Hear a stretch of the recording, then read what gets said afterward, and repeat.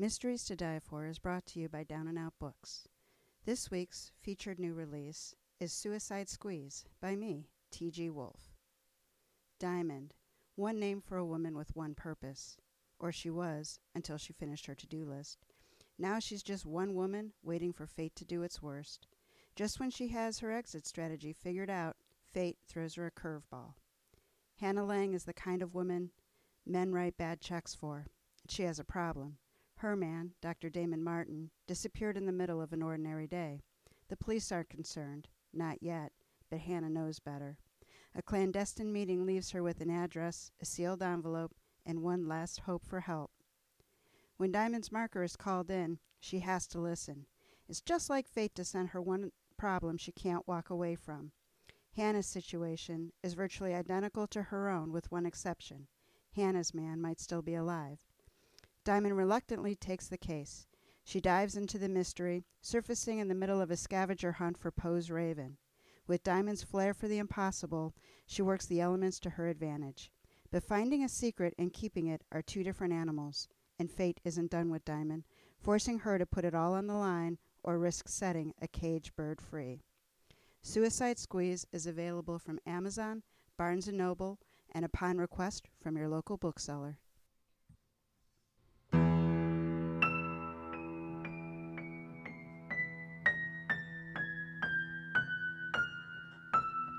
Welcome to Mysteries to Die For. I am T.G. Wolfe, and I'm here with Jack, my piano player and producer. This is a podcast where we combine storytelling with original music to put you at the heart of murder, mystery, and mayhem. Some episodes will be my own stories. Others will be classics that help shape the mystery genre we know today. These are arrangements, which means instead of word-for-word readings, you get a performance meant to be heard. Jack and I perform these live, front to back, no breaks, no fakes, no retakes, unless it's really bad and then he makes me start over. This is Season 2. This season contains adaptations from stories published in the 1800s. These stories are some of the first to be considered mysteries. For that reason, this season is called The Originators.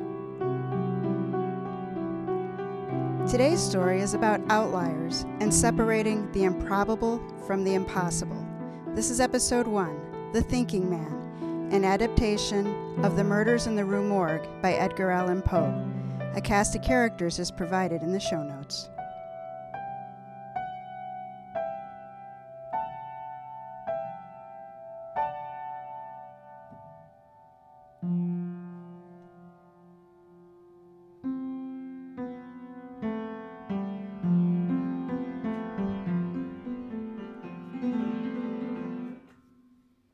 Our story today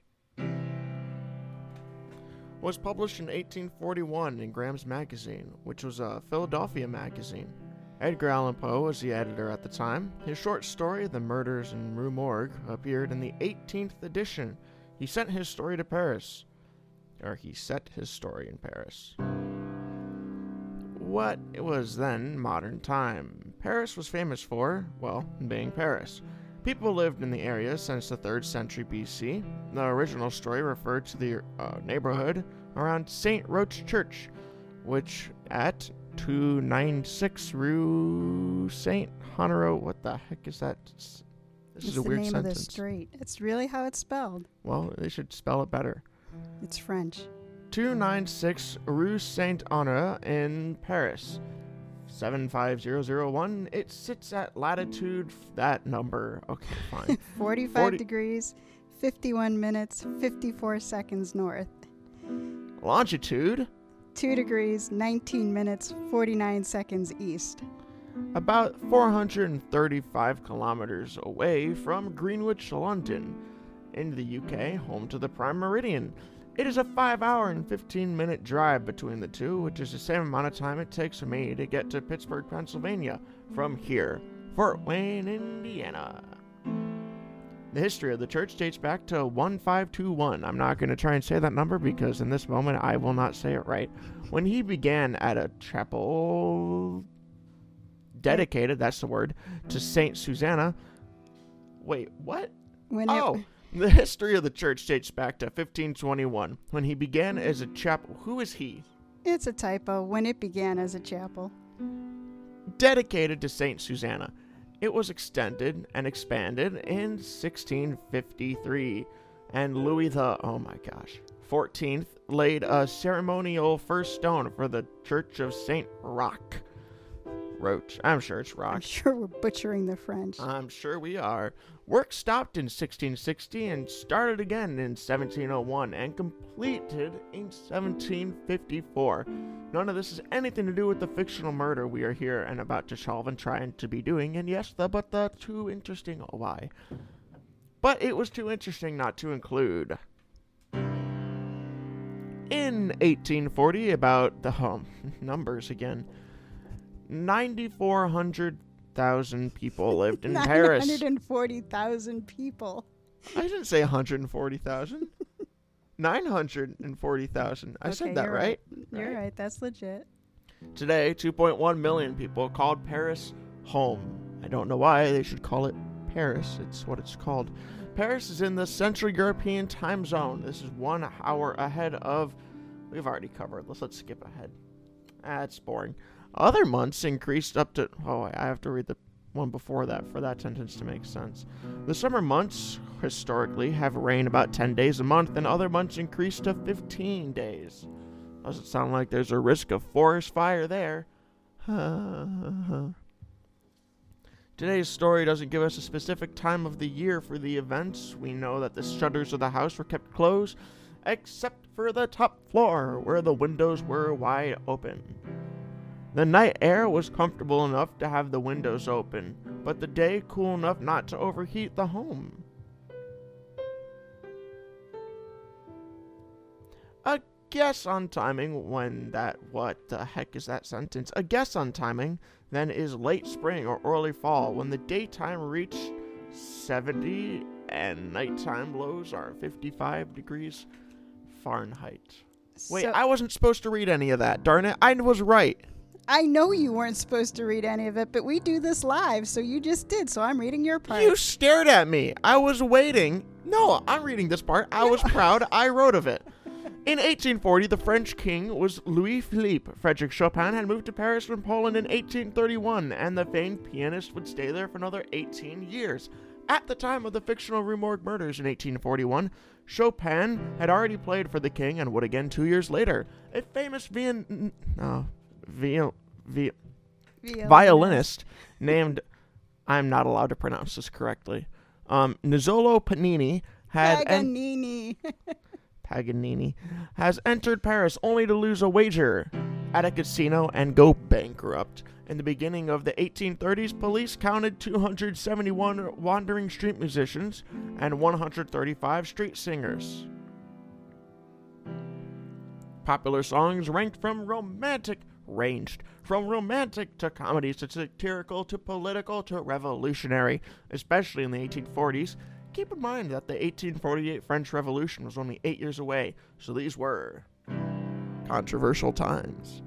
On the American side of the Atlantic,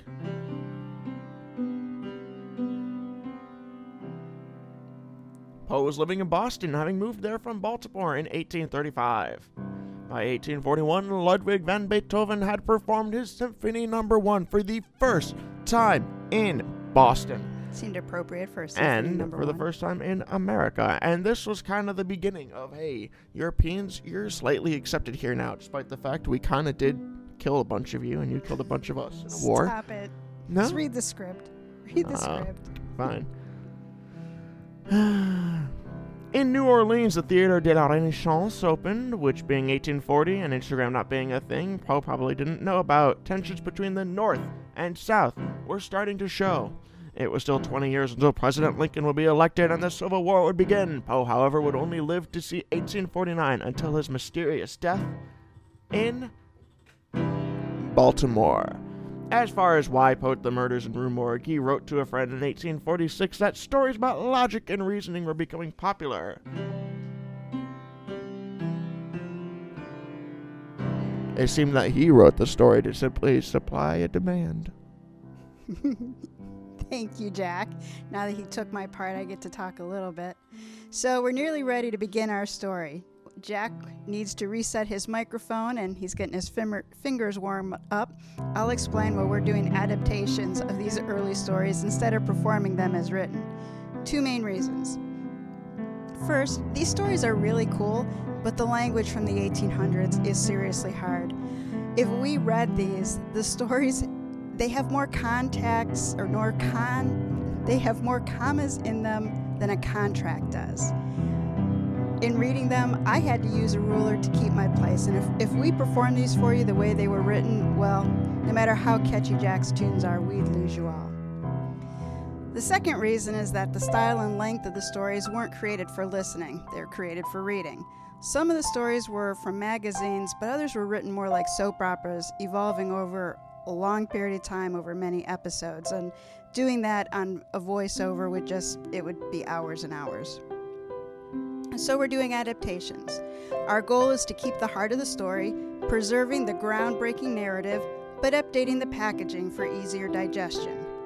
If you'd like to read the original, you can find Edgar Allan Poe's The Murders in the Rue Morgue at no cost at the Gutenberg Project. The link is in the show notes. So with that, we are ready for The Thinking Man. And Jack, that is officially your cue.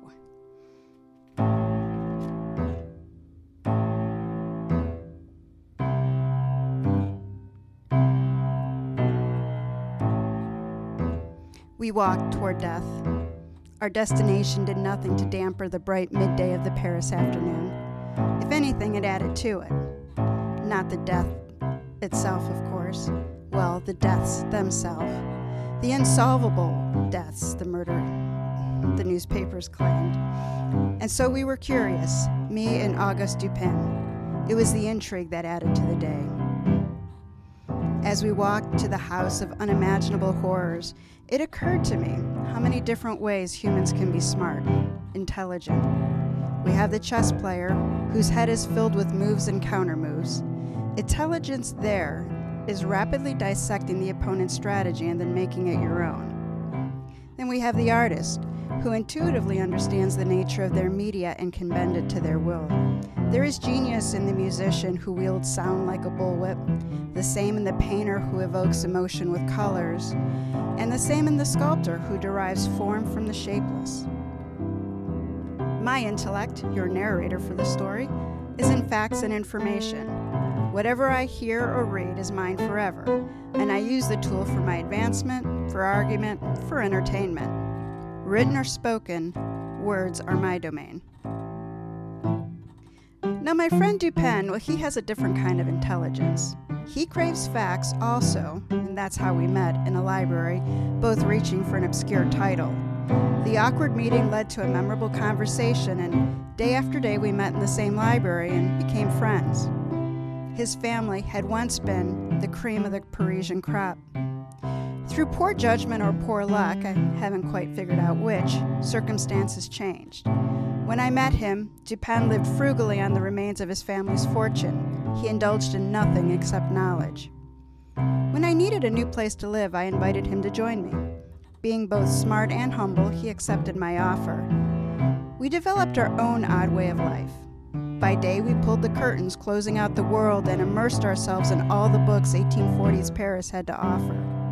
By night, we explored the streets, putting into practice what we learned. I quickly became aware that Dupin's way of thinking was very different than my own. For him, information was the center of a web with connectors rating out to other webs. His mind was the nimble spider racing through this network, moving from idea to idea, connecting the seemingly unrelated to come to the most amazing conclusions. Here's an example. One night, we walked, both lost in our thoughts. I remembered a play we recently saw, one that should have been better than it was, about Alexander the Great. There were several problems with the production, not the least of which was the lead actor. The man was poorly cast in the role. Agreed, Dupin said, to my unspoken thought. He was very short, not the picture one has of Alexander the Great. The Great, more like, Dupin, how? My face and voice displayed my shock. Dupin laughed at me. He doesn't have the big body laugh of a barman, not one to make unnecessary noise. His is a soft chuckle of amusement. Dupin, how did you know I was thinking of that little actor? It was impossible for him to know my thoughts. It was the panini vendor, he said, whose name just happened to be Paganini, as though it explained everything. When I failed to respond, he reminded me of what happened only 15 minutes prior. As we stepped from our alley into a busier street, a baker hurried down the walk, pushing his cart. He misjudged the space and bumped me into the street. My ankle still smarted from where I had turned it. The memory had me rolling it again. I remember. It doesn't explain the Alexander the Not-So-Great. When you stepped into the street, Dupin said, it was onto a pile of stones for repairing the road. Your foot turned and you nearly fell. After that, your eyes stayed on the street with all of its potholes.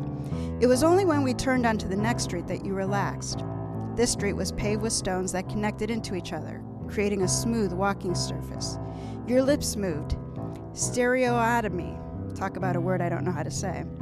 It wasn't long ago that we studied, hint, definition coming, stereotomy, which was the technique of cutting solid objects into precise shapes. It's the technique used for creating stone arches. It's also the name of the 9th studio album for the Alan Parsons Project, but that's totally a different story. We speculated how tall an arch could be made using those principles. You calculated a number that would let the man touch the stars. He laughed at me again in his quiet way.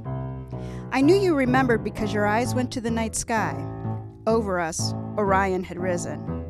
That distinct collection of stars visible anywhere in the world, which was named for the Greek hunter. One Greek would naturally take you to another, Alexander the Great. You shook your head as one does at the ridiculous. I added my agreement, interrupting your thoughts. There, you see, was the intellect of Dupin, the nimble mind of a thinking man. We're nearly there, he said. Everything is in order. I have the letter granting us entry as we discussed. He patted his coat pocket, holding a letter from the prefect of police. That roughly is the chief of police for Paris. The letter ensured our entry into the house on Rue Morgue. A word on Rue Morgue. Rue is the French word for street, nothing terrifying there, but morgue is the French word for, well, a morgue. I couldn't find a count of how many roads in America are named cemetery, but it stands to reason that more than a few towns in each state use the landmark as the inspiration for the name. The morgue? Not so much. I found one, Morgue Fort Road in Kentucky, which runs near a creek called Morgue Fort. Likely there is a perfectly logical, non-homicidal reason for a creek to be named this, but for myself, having a healthy dose of superstition, I will not be dipping a big toe in it. And as for street names, many are picked for places we aspire to be, and so when it comes to street names, I will pass buying a house on one named Morgue. But I digress. I put my hand in my own pocket. I have the newspaper accounts, I said. Should we need to reference them? This crime is so heinous, though, I couldn't forget the facts if I tried. Very true, Dupin said, but we are in search of the facts that fill in the gaps. Gaps? I don't recall any gaps. The account fully detailed the events from the time the women began to scream until their bodies were found. What's missing? Dupin shrugged. I don't know. As described, the events are impossible, and as the events did happen, they are not impossible, which means something, or more than one somethings, are missing. When those somethings are found, everything will fall into place. Like the gears of a clock, the hands will come into alignment, and the bell will toll. What do we know? As I told you, the crime was truly horrific. Dupin and I had read and reread the accounts trying to make sense of the senseless, and the details were forevermore mine. It was 3 a.m, I reminded him. The neighborhood around Rue Morgue was woken by shrieks of 2 women. Neighbors and a policeman hurried to the home of Mrs. Catalan and her daughter Camille. The pair lived alone in a large home. I remember, Dupin said. The house has 4 floors, but mother and daughter lived only on the top floor. That's right, I said. The front door had to be broken down. It took time. The screaming had stopped by the time the men entered. They raced in and voices were heard. They came from the upper floors and were described as rough and angry. The police and neighbors searched for the women. They found nothing until the top floor. The rooms at the front of the house were unlocked and unoccupied. They connected to the rooms at the back of the house, which was locked from the inside. Still having a crowbar used on the front door, one of the men broke in. Dupin nodded. The front door was closed and locked from the inside, as was the door to the apartment on the 4th floor. Correct, I said. According to the account, the rear garden door was also locked from the inside. There is not a second door to the apartment. Dupin stopped suddenly. His hand on my arm prevented me continuing. We are here. Before we go in, let's go around. I want to see everything. The house on Rue Morgue had a classic style with simple lines. Essentially, it was a rectangle standing tall on a property with more yard in back than in front. The flat lines of the home were broken by the windows placed at regular intervals to encourage a breeze to refresh stale air. Remember, this was long before the days of air conditioning. Although it was a newer home, the shutters were done in an older style, with the top section lattice and the bottom solid. On the lower floors, the shutters were closed. On the top floor, the shutters were open over the garden. A black fence surrounded the house with a gate in front. This was a quiet street in a neighborhood mixed with Parisians who grew up here and those who had just arrived. I pointed to the windows. The neighbors reported this was the way with the ladies. The only windows open were the ones at the top and rear of the house. The garden was paved in the old style of blocks that made my ankle throb. Dust collected to soil between the stones and were home to gangly vegetation planted by the wind. There were no chairs, no table set out to enjoy an evening. A drainage pipe went down the center of the house, spilling out into the stones, and that spillage created a stain as though a line had been drawn with charcoal. There's nothing remarkable about the garden, with the exception that a woman died here. It is obvious where the body of Mrs. Catalan lay, Dupin said. Several yards from the house, the stones were stained. Showing myself to be a true Parisian, I could not look away.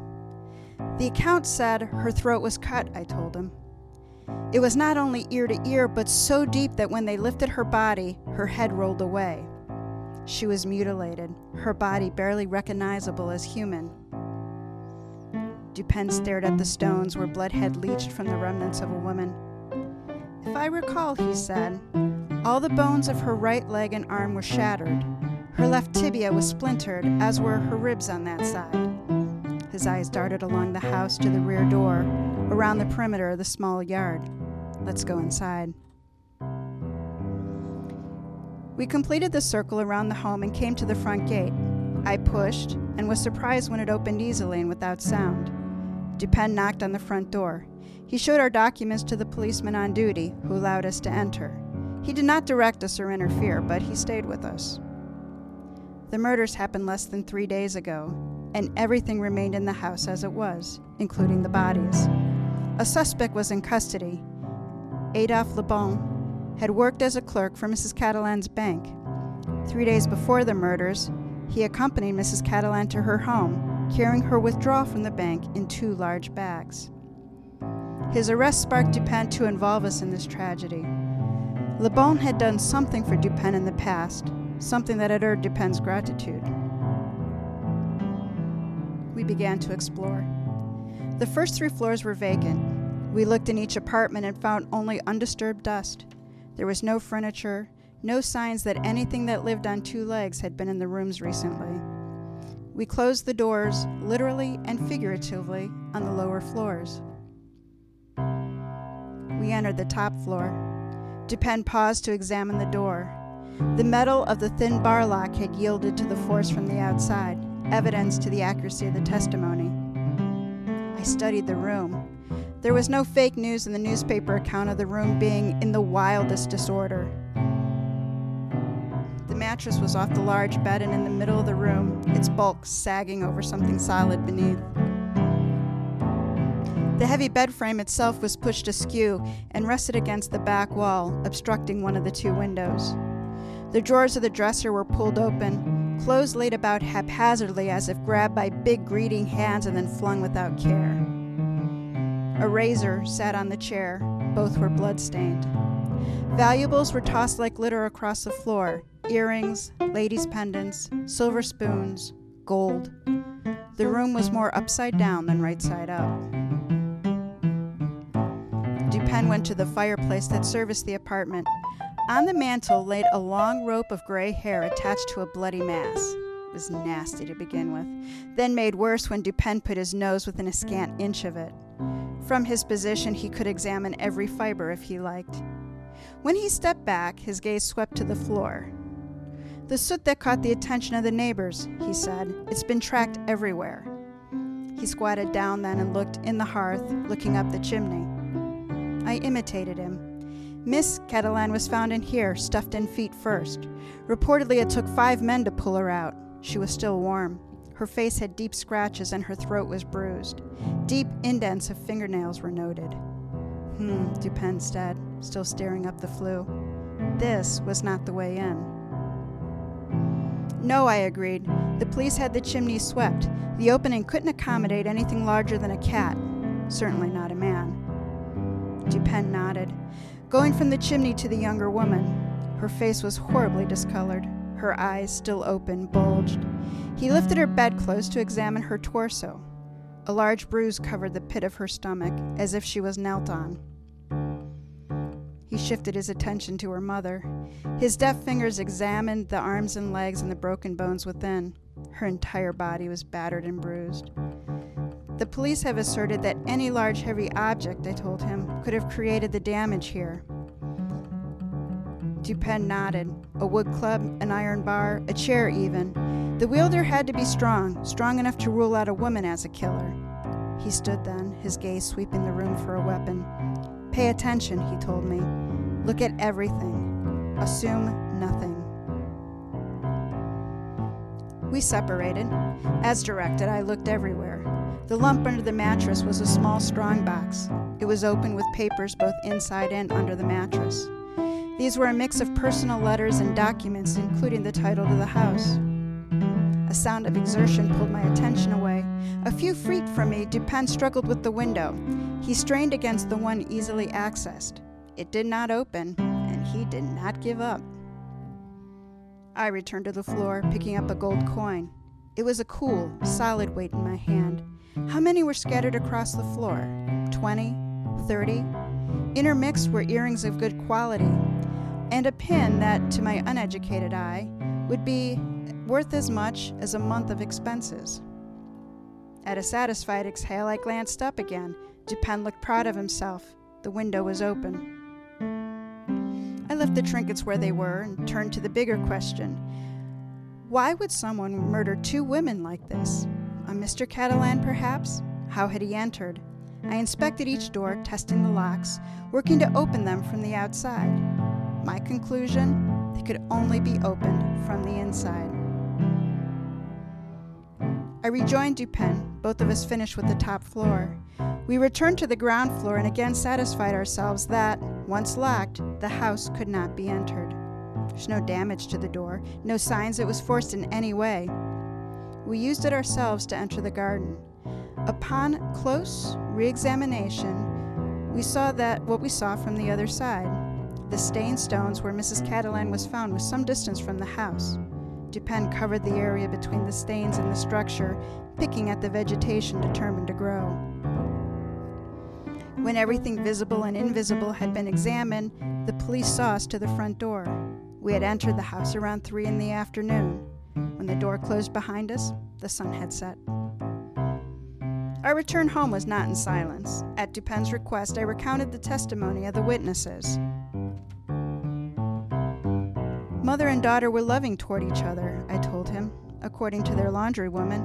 She worked for them for 3 years, and they were good customers, cordial. She did not know where their money came from, only that they paid well. Probably the elder woman told fortunes. Possibly they lived off savings. In her time with them, she saw no others in the house, not a servant, not a guest. The tobaccoist said similar, I continued. He was born and raised in the neighborhood. The mother owned the house. She and the daughter had lived there more than 6 years. She previously had tenants but didn't like the way they kept her house. She kicked them out and didn't rent the rooms again. He rarely saw the daughter. He sold tobacco and snuff regularly to the mother. He rarely saw people coming or going from the house. When he did, it was the occasional porter or physician. Dupin murmured. One thing is for certain, mother and daughter did not do that to each other. What else do we know? 3 days before her death, I said, Mrs. Catalan visited her banker, Michel & Sons. Mr. Michel said Mrs. Catalan had opened her account some 8 years prior. She frequently visited to make small deposits. She rarely withdrew money, but on that visit, she withdrew 4,000 francs. The francs were paid in gold. Adolphe Laban, the man charged with the murders, accompanied Mrs. Catalan from the bank to her home, carrying the gold in 2 bags. He didn't enter the house, according to him, but handed one of the bags to Mrs. Catalan and the other to her daughter at the door. He left the house and did not return. Now, it's hard to say how much money that was. I couldn't find any documentation that showed in simple terms how much a loaf of bread cost or the price of a home. I found one academic paper that suggests that skilled tradesmen earned between 12 and 40 francs a day, with most paid less than 30, assuming I read it correctly. To keep things moving, let's assume I did. So 4,000 francs would be about a year's income. I did find that in that time, most people preferred gold or land to paper money, so Mrs. Catalan having the money in gold was not unusual. Dupin made a rude sound. I guess he doesn't like my sidebars. The murders occurred in the middle of the night, he said. Yes, near 3 a.m, I said. Many people responded to the women shrieking. Teddy Demus was on patrol. Finding 20 or so men outside the house and hearing the screeching himself, he took charge and led the entry. He forced the front door using a bayonet, not a crowbar as some accounts read. The shrieking, which had been long and drawn-out screams of somebody in agony, they had stopped abruptly. Demus led the charge up the stairs. 2 voices were heard then. One was gruff and the other was shrill, very unusual. The gruff voice was that of a Frenchman. He was certain it was not a woman's voice. He caught a few words. Damn, devil. The other was a voice of a foreigner. He couldn't tell if it was a man or a woman, but he believed they spoke Spanish. Not speaking Spanish, Demus did not understand what was said. Henry Duval was a silversmith and one of the many neighbors who came to help. He was right behind Demus. Once Demus opened the door, Duval and 4 others entered and then barred the door to keep the crowd out. His account matched Demus on the screaming and the condition of the house. There were no differences, Dupin asked. One, I answered, the shrill voice. Duval thought it was Italian, not Spanish, because of the intonation. He agreed it was definitely not French and not that of either woman. Duval doesn't speak Italian, and so he didn't understand what was said. Dutch Markin, a restaurateur from Amsterdam, was the third to enter the house. He doesn't speak French and was interviewed through an interpreter. He was passing the home at the time the screaming started, and he responded. He verified the accounts of Demus and Duval, but Markin thought the shrill voice was a Frenchman. The words were loud and quick, but unbalanced. He believed they were spoken in anger. To him, shrill was not accurate. He preferred harsh. The other voice, the gruff one, said damn and hell and my God. The 4th man was William Bird, an Englishman who's lived in Paris for 2 years. As with the other, the events were described the same. The gruff voice, he agreed, was a Frenchman. The other, he understood only damn and my God. Bird claims he heard a struggle, a scraping or chafing sound. Then he heard the other voice. It was loud and it was angry. It was not English or French, but it may have been German. It may have been a woman's voice. I paused here, providing my friend the time for his little spiders to weave their webs. Dupin slowed us to a stop and looked at me. 2 other men entered, correct? Yes, I said, resuming our trek home. Alfonso Garcio is an undertaker and originally from Spain. He entered the home but did not climb the stairs, staying on the lower level. He, too, agrees the gruff voice was a Frenchman. To his ear, the shrill voice was English. He does not speak English, but he said the tone and rhythm were certainly English. The last man, Alberto Montani, is an Italian candy maker. He climbed the stairs with Demuse, Duval, and Bird.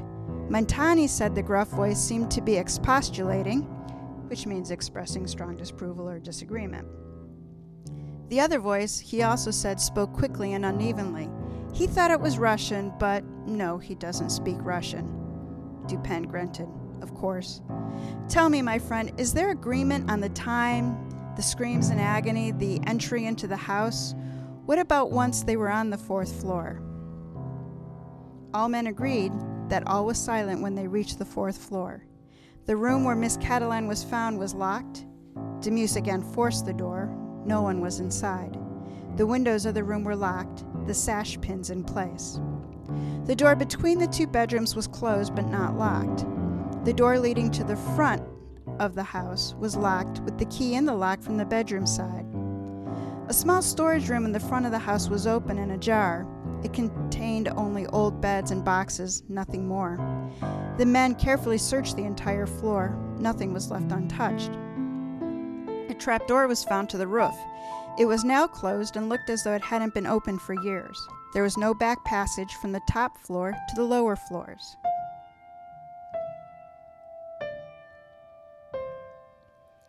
Was an estimate of time given from beginning to end? To an extent, I said. The time between hearing the gruff and shrill voices arguing and the men ascending the 4th floor rooms was between 3 and 5 minutes. The locks slowed their progress. It would, he said. Yes. A moment. Without further explanation, Dupin stepped into a storefront of The World, a local newspaper. I didn't follow him, needing the refreshment of the evening air. I would forever be visiting the house on Rue Morgue, even if I never go there again. A newspaper under his arm, we were on our way again, and walked the rest of the way to our home in companionable silence. My own mind sought to rationalize what was done to Miss and Mrs. Catalan. Not to forgive it or to reason it away, but to put logic to it. It was an impossible situation from beginning to end. Dupin, he wouldn't talk about it. Like I told you, he's a quiet man and often retreats into his own mind. This was one of those times. He didn't speak of the murders or anything else, really, until noon the next day. Did you observe anything peculiar at the murder scene? Peculiar? Everything I observed was peculiar. Just as peculiar was the question and the tone in which it was asked. I suppose not, I said cautiously. Everything was as described in the paper. He waved his hand dismissively. The newspaper never entered the scene. Trust your eyes over the written word. This mystery is considered unsolvable. The things that lead to that opinion are the same things that make the solution easy. I goggled at him, choking on his ridiculousness. Easy? Explain how it was easy for the murderer to enter a locked room and escape with 6 men running up the stairs and another 20 standing outside the front door. Explain the motives behind not just killing the women, but abusing them as they were. Dupin nodded, unperturbed by my emotion. Everyone, police included, have fallen into the common mistake of confusing the unusual with the abstruse, which means the difficult to comprehend. Separating the 2 paths leads to a solution. His spiders were at work. All right, we're at the pinnacle of the story. So now we know everything that the narrator knows, and Dupin is about to start the wrap-up. So let's talk about it, and you can log in your suspect. In the introduction, I said that the story was about outliers and separating the improbable from the impossible. Outliers are those things that lie outside the normal range. And so, what things in this story are outside normal? Jack, what did you find that's outside normal? The fact that the dude got in? I agree, the fact that the dude got in. I think you need to swing your microphone back to you. I feel like I'm in class and you just called on me and I was not at all paying attention to what we were reading. But we said we were going to do this. Were you not paying attention in class? We originally named this section Questions Your English Teacher Wouldn't Ask. And now we're calling it Sections Your English Teacher Asked You While You Were Daydreaming about what next tune you're going to play. So when I read this story, one of the questions that I wanted to know, which has pretty much nothing to do with anything except it's the way I think, is what were these ladies doing up at 3 a.m? And, like, why did they have a whole year's worth of money? Like, what were they planning to do? Run away to the States? Buy another house somewhere in Paris? Maybe that'll be explained once you find out how they died. We know how they died. One was thrown out the window with her throat slit so hard. Once we know why they died. Wait, she was thrown out the window with her throat already slit? Yeah. Dude, I have not been paying attention. Poe is so graphically gross here that her throat was cut with a razor blade, pretty much ear to ear. And when they lifted her body off of the ground, the head rolled away. I knew that part. I didn't know she was thrown out of the window. I thought she was in the yard thing when she was sliced. Well, how did she get in the yard if she didn't go out the window? Oh, yeah. I mean, I suppose the guy could have carried her body down, gently laid her on the ground, and then walked back in and locked all the doors from the inside. I'm just wondering, if the head rolled off when they picked her up, how did the head stay on getting thrown out the window? That is such a good question. I didn't think of that. Yeah. How did it stay on? You think there was like a lot of barf stains around the garden as the head okay. rolled away? We are going to move on from this segment now. All right, dear listeners. We will give those of you who don't know the answer to the murders in the Rue Morgue a minute or two to name your suspect. It doesn't have to be a person's name. It can be a thing like the neighbor, the neighbor's dog, the milkman, the guy who they arrested. We'll let Jack warm his fingers back up, and then we'll get into whodunit. You see, the problem I'm having is that I totally just want to give you the exact hint. That's the answer. So, like, I shouldn't have the mic at the moment. So, bye. Bye.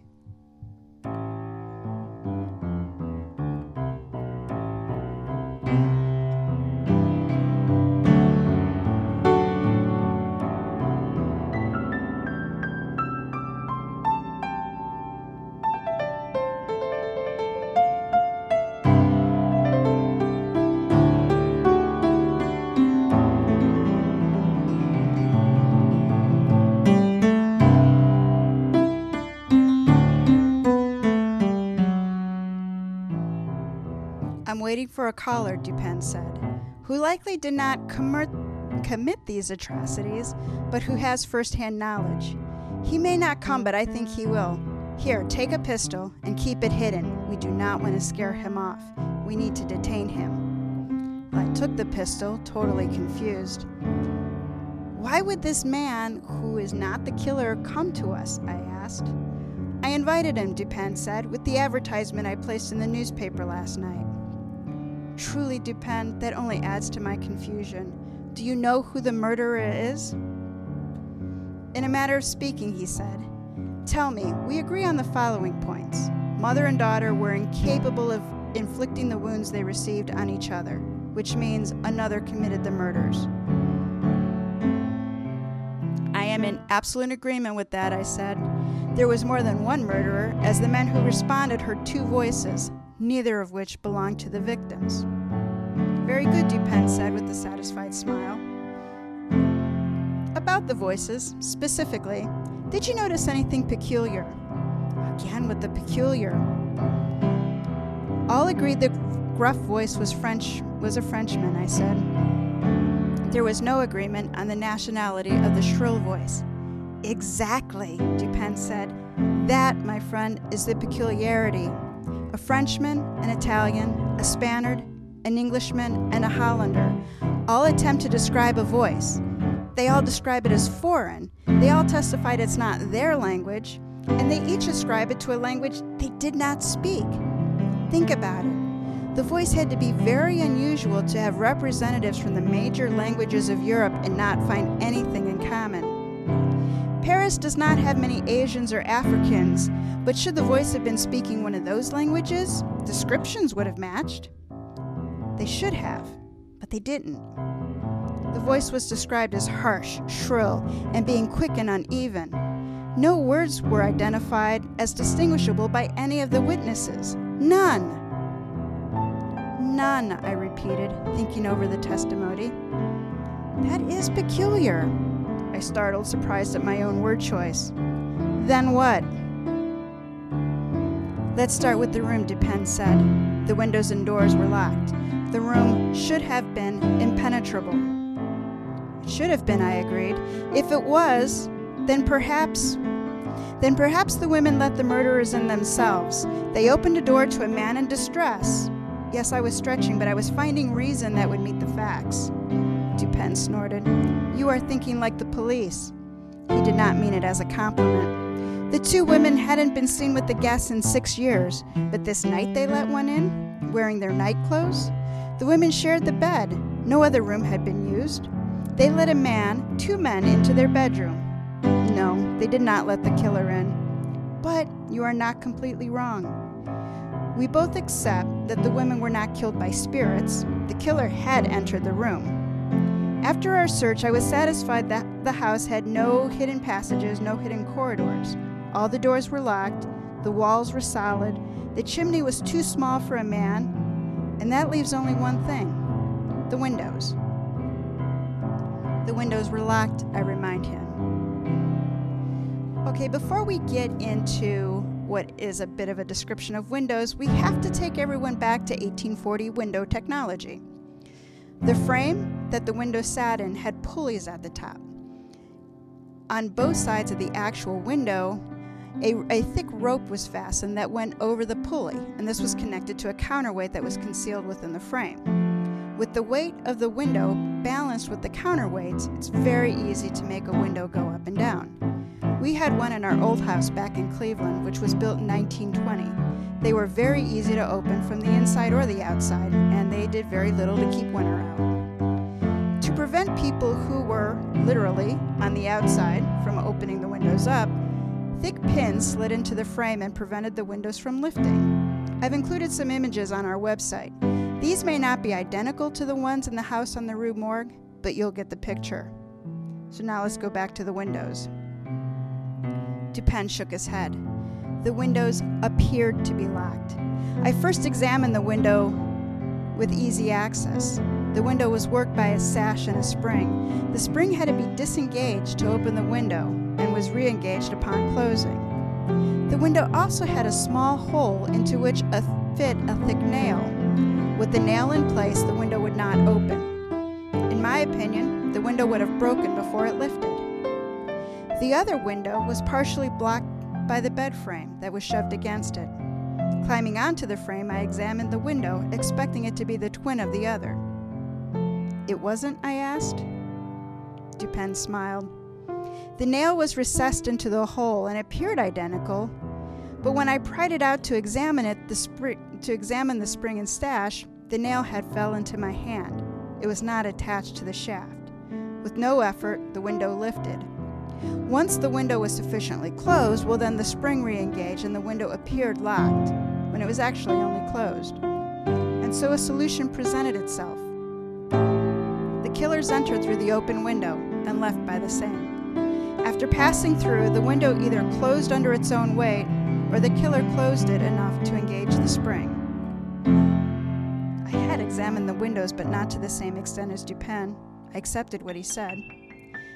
Then how did they get to the ground? The window is 4 floors above with no balcony or porch. Dupin nodded. Remember, on the back of the house, the storm drain ran between the windows. This was no more than 5 feet from the window casement, but with the shutter open, the distance would have been more like 2 feet. If you remember, the shutter was elaborate, Lyonnaise and Bordeaux style. Yes, I said, the top was lattice, and it would provide an easy handhold. I could see the picture he painted, sure, but Dupin, it would take extraordinary dexterity to climb from the drain pipe, cross to an open window using a shutter, and then bridge the distance. Exactly, he said.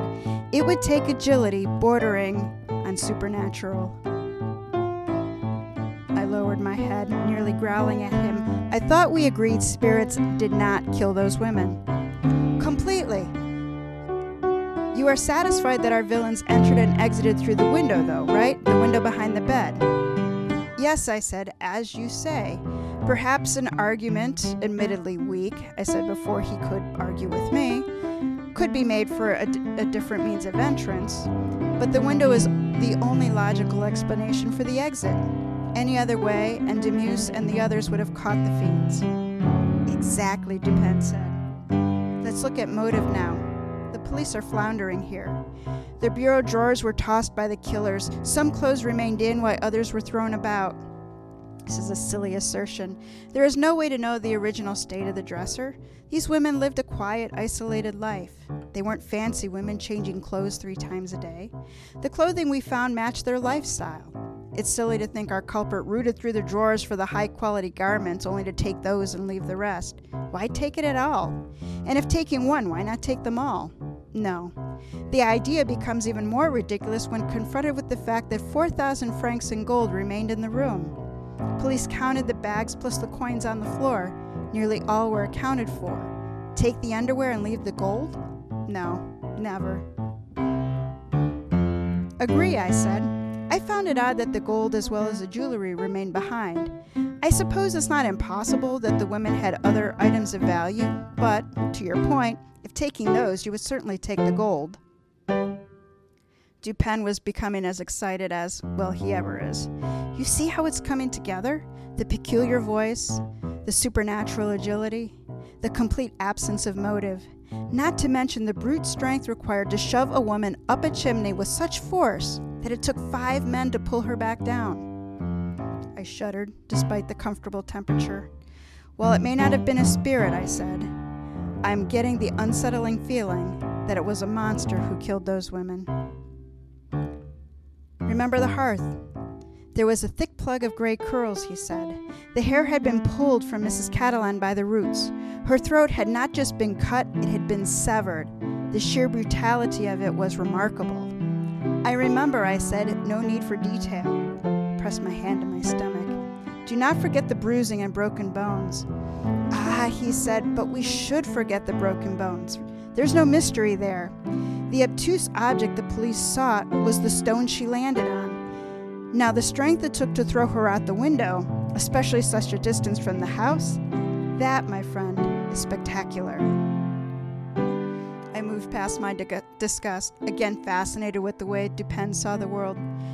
How does all this come together? The chaos in the room, the agility, the strength, the lack of interest in anything valuable? Is it a madman? A raving maniac who escaped from a mental institution? There's not one too far away, you know. Possible, right? Dupin said. Except a raving maniac would speak a recognized language. The order of the words may create nonsense, but the words themselves would be recognized. So no, not a raving maniac. From a small tin, he produced several hairs. What do you make of these? They were stiff and felt more like horsehair than human. They were too short for any modern man, too long for a horse. The color was unique, a deep orange that I'd seen in nature, but not on an animal, human or otherwise. It isn't human, I speculated tentatively. He pulled a drawing from his desk. Look at this sketch. I traced it from the marks on Miss Catalan's throat. Fit your hand to it. I did, and I failed. My hand simply could not spread as this one did. A throat is round, he said. Here, wrap it around this log. It is roughly the size of a throat. He wrapped the paper around wood. Again, I attempted to make my hand fit, and again I failed. I have met bigger men than me, but not so much as this drawing implied. My speculation firmed. This hand isn't human. Dupin grinned but did not reply. Instead, he pointed me to a passage in a book written by Cuvier. It was an anatomical and general description of an animal found in the East Indian Islands. I began to read. The orangutan I love the spelling here, has a gigantic structure compared to man, with incredible strength and agility. They display an amazing talent to imitate others. Their nature can change quickly from docile to wild ferocity. The pages included a handprint of the animal, which was identical in size and position to Dupen's drawing. I understand your point, I said, and yes, it satisfies some parameters. But Dupen, 2 voices were heard, and one certainly was a Frenchman. Yes, a Frenchman was in proximity, he said. It was he who exclaimed, "Damn and my God." It is he I invited here with my ad. Dupen selected another sheet from his desk. I huffed my displeasure at his secrets, but then read, "Caught early the morning of the murders, a very large, tawny Bornese orangutan. The sailor/owner from the Maltese vessel may claim the animal by satisfactorily identifying it and paying charges arising from its capture and board." I looked from the paper to my friend. "What have you done, Dupen?" He smiled. "As I said, invited the Frenchman to meet us." "But how do you know he's a sailor? And how do you know his vessel is Maltese?" Dupen looked abashed for the first time. "Admittedly, I do not know. I am not sure. But the ribbon I found on the ground near the drain was the type commonly used for hair. Sailors are fond of wearing theirs long. The knot was not a common knot, but one particular to Malta. Maybe I shouldn't have put that in the ad. It was frivolous. I hope if I am wrong that our man will overlook the error." Dupen began to pace. "If I were him, as rare and valuable as the creature is, I would want it back. Our home here is quite a distance from Rue Morgue. He would have no reason to be afraid that we would make the connection. If I were him, I would come." I left the front door open as an invitation. I rolled my eyes, about to scold my housemate when I heard footsteps climbing our stairs. "Be ready," Dupen said. "Don't do anything until I signal." The steps stopped, hesitated, then retreated. Dupen was about to give chase when they began climbing again. A knock came at our door. Dupen raced to his chair, standing as though he had just risen. "Come in," he said cheerfully. The door opened and a sailor joined us. He was tall, stout, well-muscled. His hair was long and tied back. Half his face was hidden beneath a mustache and beard. The other half was permanently sunburnt. He wore a daredevil attitude as certainly as he wore his clothes. He carried a huge wood club. His bow was rusty, as was his French, but it was distinctively Parisian. "Good evening." "Please sit, my friend." Dupen indicated our couch and sank back into his chair. I stood near a bookcase, ready to intervene in his defense or to intercept at the door. "Thank you." The sailor moved with long, certain strides to join Dupen. "You came about the orangutan. He is a magnificent animal," Dupen said. "I envy you having him.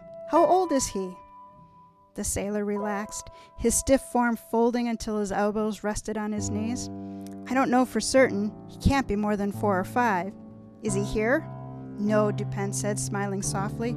"We don't have the facilities to keep him here. He is at a nearby stable. You can get him in the morning."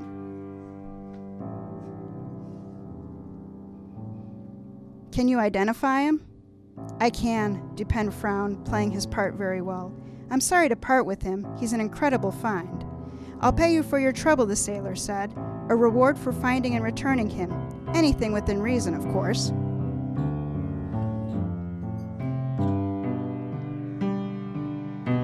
"Let me think."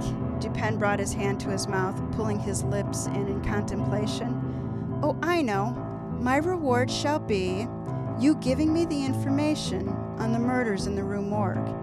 His voice dropped with these last words, his eyes flashing to me.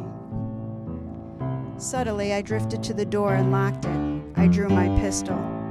Dupen did the same. The sailor flushed and began breathing heavily. He pushed to his feet, bringing the club to his shoulder. Then, just as abruptly, he fell back onto our couch. Dupen looked at me, and I did him. The sailor trembled violently in great distress, and he didn't make a sound. "My friend," Dupen said softly, "we aren't going to hurt you, truly. We know you are innocent of the murders. Blood is not on your hands. It would be foolish for you to argue that you are not implicated, though. You have done nothing that could have been avoided, nothing that renders you a criminal. You didn't even steal when it would have been easy. You are a good man and have nothing to hide. Truly, you have no reason to hide, but you are honor-bound to confess what you know. An equally good man is imprisoned, innocent, yet charged with a crime in which you can point to the true perpetrator." His speech had the desired effect. Soon the sailor was capable of speaking again. "I'll tell you, but God help me, I don't believe you to expect you to believe it." He chuckled, the sound teetering on the edge of hysteria. "There are times when I don't believe it. My friend and I captured the orangutan on a voyage to Borneo. My friend died on the return voyage and I was left alone with our prize. I kept him here in Paris in my own home, in a closet so my neighbors wouldn't see him. I'm looking for a buyer. I'll use the money to buy a farm of my own, to find a wife." He continued, "I came home that night and found the orangutan in my room. He had lathered his face and, razor in hand, was attempting to shave. He's monstrously strong, and there he was with my straight blade in his hand. I used a whip to control him. It always worked, no matter his mood. I picked up the whip, intending to separate the animal from the razor. To my surprise, I hadn't closed the door behind me. He saw the whip and he sprang past me out of my room. I chased him down the stairs. The door at the bottom was closed, but a window was open. I followed him through the streets, and he carried the razor. He knew I followed, and he wouldn't let me close. The streets were so quiet. Thankfully, no one was around. He went into a dark alley. A light in a window attracted his attention. Quickly, he was over the fence, and he climbed a pipe as if it were a ladder. I watched as he swung from the pipe to a shutter and in an open window. It occurred to me that this was good. He was contained, and I knew where he was. I climbed the fence and then the drain as he did. I couldn't make the leap, but I could see." His body trembled. His voice cracked. The eyes of this world-traveled sailor became wet. "Oh God, I could see." "The women must have been sitting on the floor," he said. "When I leaned across, they realized that he was in the room. They screamed. One woman fainted. He grabbed the other one by her hair, and he was holding the razor, flicking his wrist as I do when I shave. The woman screamed, and the orangutan became crazed. One cut, and her head was nearly severed. It tipped back unnaturally as blood..." He inhaled deeply. The sight of the blood further incited him. He leapt upon the other woman, crushing her throat as he tore at her body. He saw me then. He knew, by God, he knew what he did. He began tearing around the room, throwing anything and everything in his path. He broke furniture as if it was a child's toy. He tossed the bed, a bed it likely took 4 men to bring up to the room. There was nothing more to destroy. Then he went to the younger woman. He hefted her as though she were a doll. He looked about and then settled on the hearth. I couldn't believe what I was seeing. One moment she was there, and the next she was gone. Then he went to the older woman and carried her toward me. I slid down the pipe, tearing the skin from my hand. He held out his palms as evidence, and they were swollen, rife with scabs, littered with blisters. "The woman landed in front of me," he said. "There was nothing I could do." He dropped his head in his hands. "There was nothing I could do." "You went home," Dupin said. Sailor nodded, running his fingers through his hair. "I did, but I did not give up searching for him. I am grateful to you for capturing him." "I'm sorry, my friend, but he is still at large. In the search for the truth," Dupin said, "I was forced to lie." The sailor's shoulders sagged, the weight again upon them. "What are you going to do?" he asked. "Talk to the prefect of police," Dupin said, "and secure the release of an innocent man." "What about you?" "Continue my search." The sailor rose then. At Dupin's nod, I unlocked the door. The sailor walked out of our home without another word. In a short time, an unsigned note arrived indicating he'd captured the animal. There was no mention of what he would do next. I accompanied Dupin to the office of the prefect of police. Dupin told the story with some commentary on incorrect conclusions made. The police made equally sarcastic comments about private persons minding their own business. Importantly, Le Bon was released immediately. Dupin was not put off by the police attitude. "Let them talk," he said. "It will make them feel better that I beat them at their own game.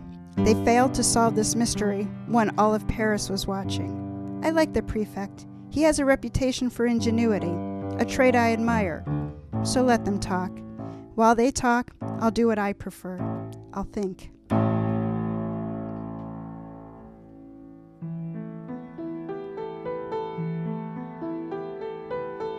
An orangutan? Really? I don't know about you, but I'm somewhat dissatisfied with that killer. I feel like I was cheated, like it should have been a sailor or a human. I know, who am I to judge Poe? But I am a mystery fan, and I love solving the mysteries. Let me know what your thoughts are in the show notes. I know, you can defend Poe, you can tell me I'm crazy, or you can say, yeah, what is it, an orangutan? Either way, that wraps up this episode of Mysteries to Die For. Thank you for listening. Support our show by telling a mystery lover about us and giving us a 5-star review. Become a member of our Body Bag Brigade by financially supporting this season with a one-time donation. Pay what you can. Information is in the show notes and on our website at tgwolf.com/podcast. Mysteries to Die For is written by T.G. Wolfe and Jack Wolfe. The Thinking Man was written by T.G. Wolfe, adapted from Edgar Allan Poe's The Murders in the Rue Morgue.